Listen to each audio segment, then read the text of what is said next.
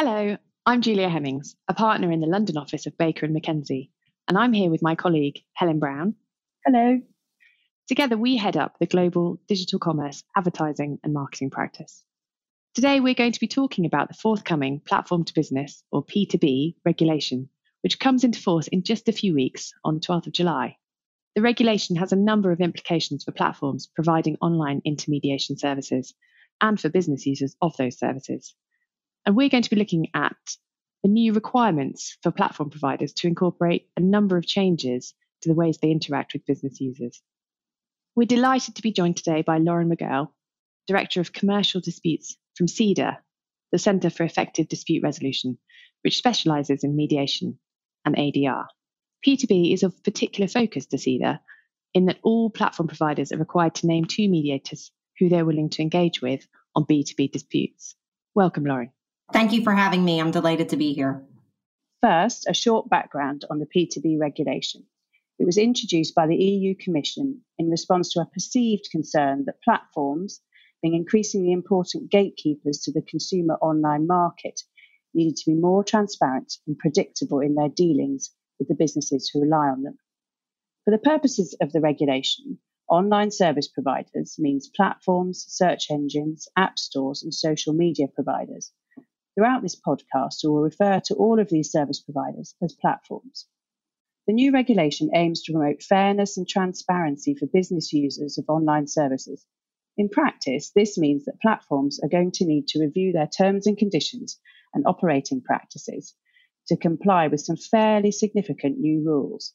These include minimum notice period for changes to the T's and C's and for termination, provide reasons why an online service provider may suspend or terminate access to the platform, provide the main parameters for ranking how businesses are listed, and provide transparency about preferential treatment given to the platform's own goods and services. Thank you very much, Helen. As part of the changes to the T's and C's which platforms are required to make, they need to deal with their complaints procedures a little bit differently or possibly differently. And this includes creating a more accessible, reasonable, and transparent system. They are also required to name at least two mediators who they're willing to engage with, thereby integrating alternative dispute resolution at an earlier stage in their dispute escalation curve. In terms of the dispute escalation curve, it's probably worth just mentioning this now, which is essentially we see disputes as having kind of a life in which they move upwards and therefore require more resource from the parties and more interaction. And also they essentially take more money in order to run. Part of what the Platform to Business regulation does is it looks at the dispute escalation curve as a holistic process and thereby requires platforms to integrate both their complaints procedures and potential alternative dispute resolution remedies before then potentially looking at litigation or arbitration. Yeah, it sounds like there's a lot to take in. So let's just dive right in and have a chat about some of the more complex issues we've encountered when advising our platform clients on their compliance with the P2B regulation. The P2B regulation applies from the 12th of July 2020, so effectively just over a month away. Helen, what are some of the threshold questions that platforms need to think about initially when considering, as a starting point, whether P2B even applies to their arrangements? Okay, so first we need to consider is, so who does the regulation apply to? And in considering this, there are two tests that need to be satisfied. First of all, the platform must offer services to businesses who have their place of establishment or residence in the EU, and through the platform offer goods or services to consumers located in the EU. So what that test says, it's irrelevant where the platform itself is located or where the platform provider is established. And it's also irrelevant where the actual service the consumer purchases through the platform is performed. So, for example, if a consumer books a holiday in a location outside the EU, that's irrelevant. If the business is located in the EU and the consumer is located in the EU, the regulation will apply. There are some tricky questions that come out of this test, and I think it's not always as simple in the way that businesses organise themselves. And I think there are some situations where a company can contract with a platform through a non-EU entity on behalf of a number of their EU affiliate companies. And this would bring the whole arrangement within the scope of the regulation and bind the platforms to comply with the regulations when dealing with with possibly a US or just a non-EU entity who would not otherwise be caught. And so we've been exploring with some of our clients solutions around maybe having more than one set of terms or reorganizing how platforms contract with their customers to ensure that you're only having to comply with the regulation where the business user satisfies that two-stage test. Lauren, do you have any observations on multinational agreements from your perspective? Yes. So obviously we're much more focused on kind of what happens when things go wrong in the agreement. So we're looking at, from a mediation perspective or an alternative dispute resolution perspective, we're looking at when there's been a breakdown in the relationship between the platform on one side and the business user on the other side. In terms of looking at multinational agreements, they can present some quite tricky aspects for both of the parties to deal with when looking at ADR. In most instances, and I would expect this to be the case in all P2B instances, choice of law and forum will be addressed in the T's and C's and will be agreed up front. And that very much is when you're at the end of the dispute escalation curve and the parties have not been able to resolve their dispute through negotiation or mediation, and therefore they're looking for an adjudicative process. However, before you get to that point, and before the platforms and the business users, most importantly, are at a point where they're in a litigation or arbitration context, they may wish to explore different avenues for resolving their dispute. And in doing that for multinational contracts or contracts where you have parties in multiple jurisdictions, it creates issues in terms of logistical points with timing. There's obviously the very obvious issue of when you have different languages which are involved by relating to the participants. But there's also issues relating to cultural differences in approach to bargaining processes. So, for instance, we've seen that certain cultures will start with what is their bottom line. And that can be quite difficult in negotiations if the other side actually is starting with a kind of pie in the sky offer because they think they're going to whittle it down. And it's important for those points to be addressed by the neutral who's dealing with the dispute. And lastly, obviously, the mediation in and of itself, if it hasn't been agreed up front in the terms and conditions, it could be governed by a different law. And the process could also will have implications for procedurally how that anything that's said in the mediation or anything that's said in negotiations is then ultimately used in any subsequent litigation or arbitration. Thanks, Lauren. So there's lots to think about for platforms initially in terms of the application of P2B to multinational arrangements. Particularly, it sounds like in terms of the contracting arrangement going forwards and the governing law, as well as a number of other issues. One additional threshold issue to look at is whether the terms between platforms and business users have been negotiated. So it's fair to say that most of the obligations under the P2B regulation apply only in terms of for terms and conditions between a business user and a platform.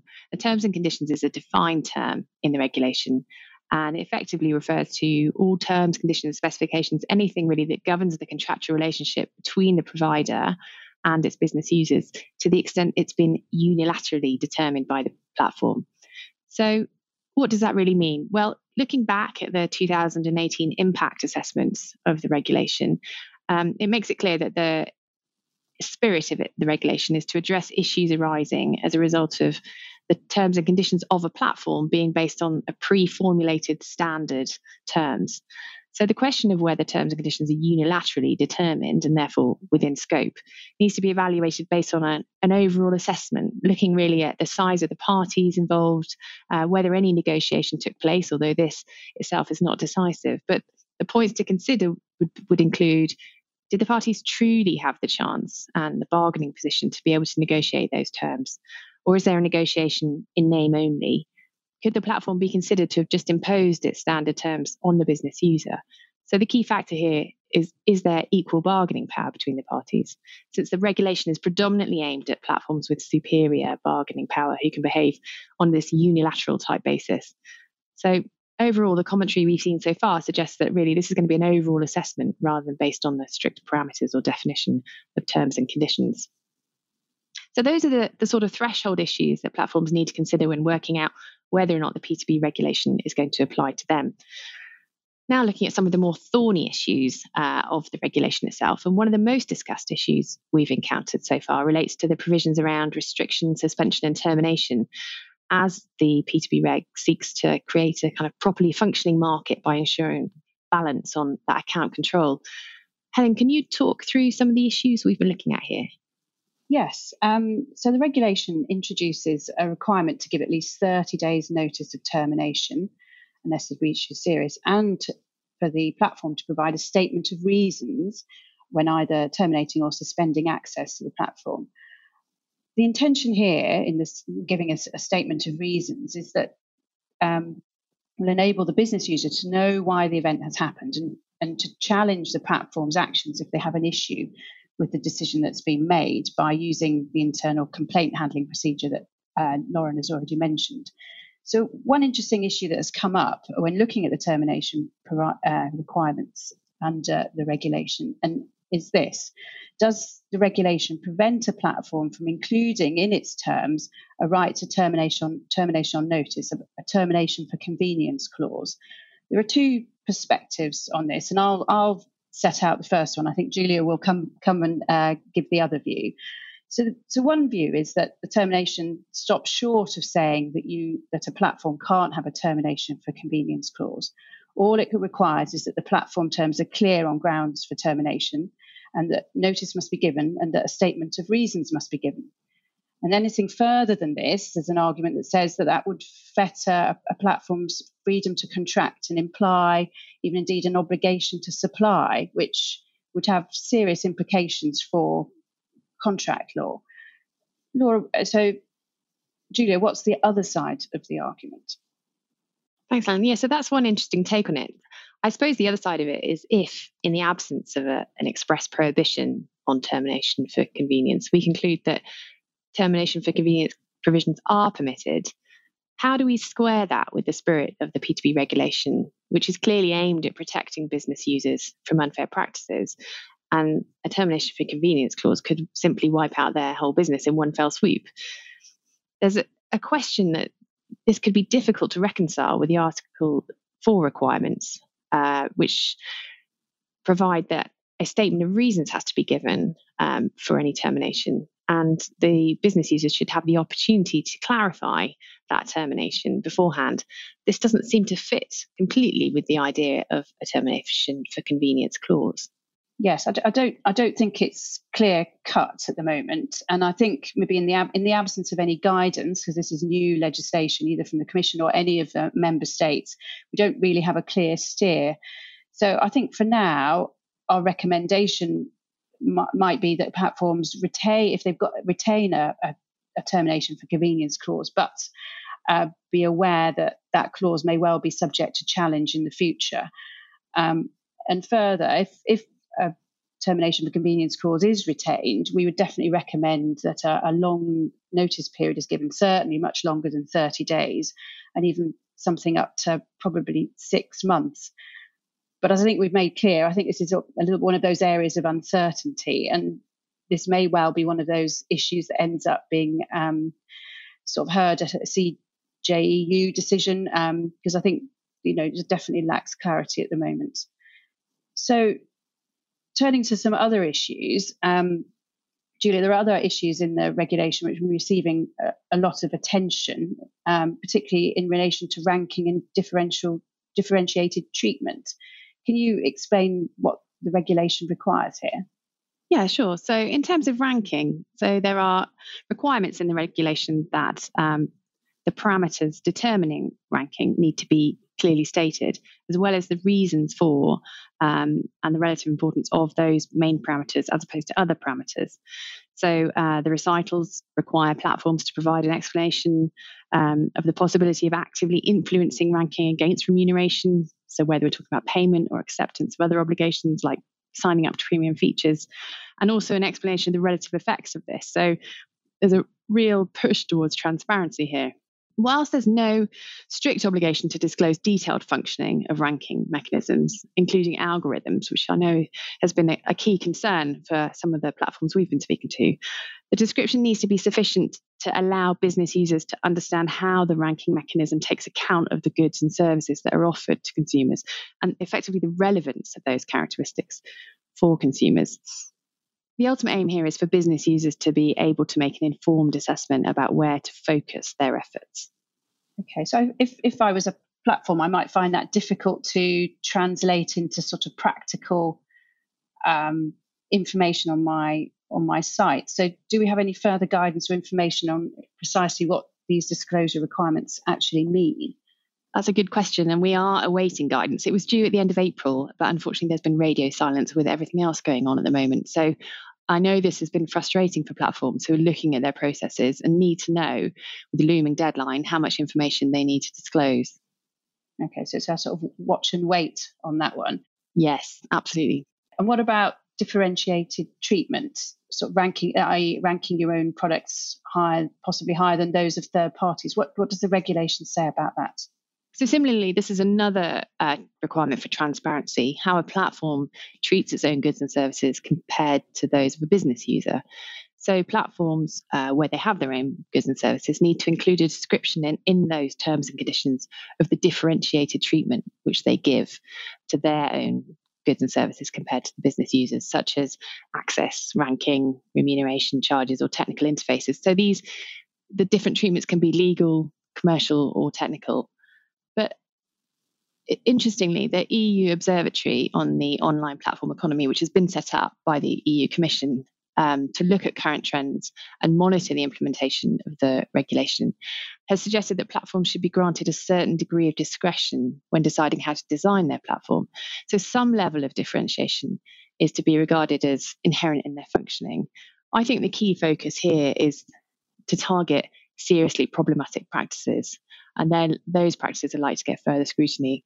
So I think it's really a question of taking into account how these arrangements affect the business model and whether there's any likelihood of harm to business users and ultimately consumers as a result of these practices. I think that's where the focus is going to lie here.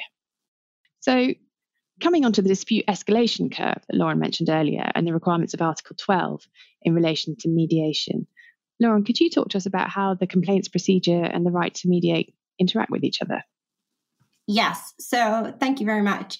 In terms of how the two interlock is, although there is no restriction on a business user or a platform to essentially elect for mediation immediately when there's a breakdown in the relationship, it seems from reviewing the regulation that there is very much a spirit that first complaints will be raised initially with the platform, and that the platform will then apply their complaints process to those disputes.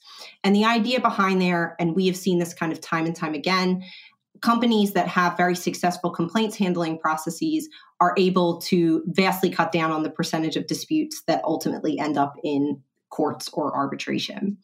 And so what will happen is a business user will go through the complaints procedure, and the vast majority of complaints are likely to be resolved in that way. If a complaint is not resolved fully through the system, which is required to be easily accessible, free of charge, that it's required to take place during a reasonable time frame, and that the complaints procedure should deal with the dispute in a proportionate manner to the importance and complexity of the dispute. If it's not resolved in that process, the business user and the platform both have the ability to then use an ADR solution. And in this instance, the main solution which is put forward is mediation.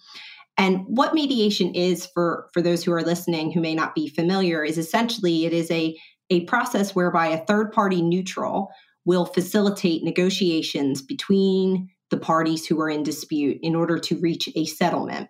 And it very much puts the parties in the driver's seat. Once mediation is elected for, it is then up to the parties to consent, and both parties do still need to consent. And that's something that I will come on to in terms of how that interacts with the overall process.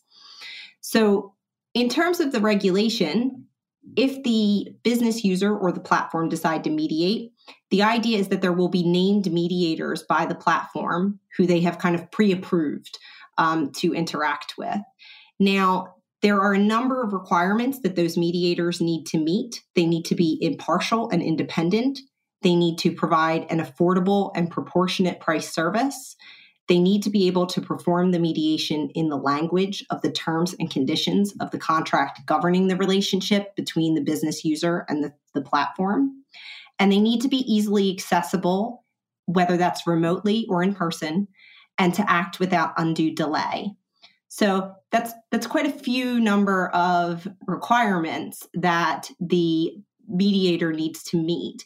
When you're looking at a platform provider that, for instance, may be operating, and this comes back to the multinational aspect, operating across multiple jurisdictions within the EU, across multiple languages, and with multiple products that require different expertise for the mediator or different familiarity, it simply cannot just be two mediators. They're going to need essentially kind of a stable of mediators who are able to meet all of those requirements. And the idea is that mediation will assist the parties in avoiding undue cost to proceed to litigation. And just in terms of statistics, so CEDR, obviously, we conduct a vast number of mediations a year, and our settlement rate is roughly 75% on the day, and then a further 10 to 15%, so roughly around 85%, within 2 weeks after the mediation has finished. And this will, if disputes can be resolved in this manner, it will alleviate pressure on the courts, but it will also create a more commercial relationship going forward between the parties rather than having kind of an adjudicative decision thrust upon them. In terms of the requirements, coming back to the dispute escalation curve, it's very important that we do think about consent. So business users will have consented to using the complaints procedure and everything up front as part of the terms and conditions. They'll understand up front what the mediators who have been named. But the mediation itself and the actual mediation that is used still requires the consent of both parties. And there may be certain circumstances which either a business user or a platform provider decides not to mediate. And a great example of that may be coming back to Helen and Julia, what you discussed earlier, where you were talking about uncertainty and ambiguity in relation to the termination for convenience clauses and whether they are enforceable.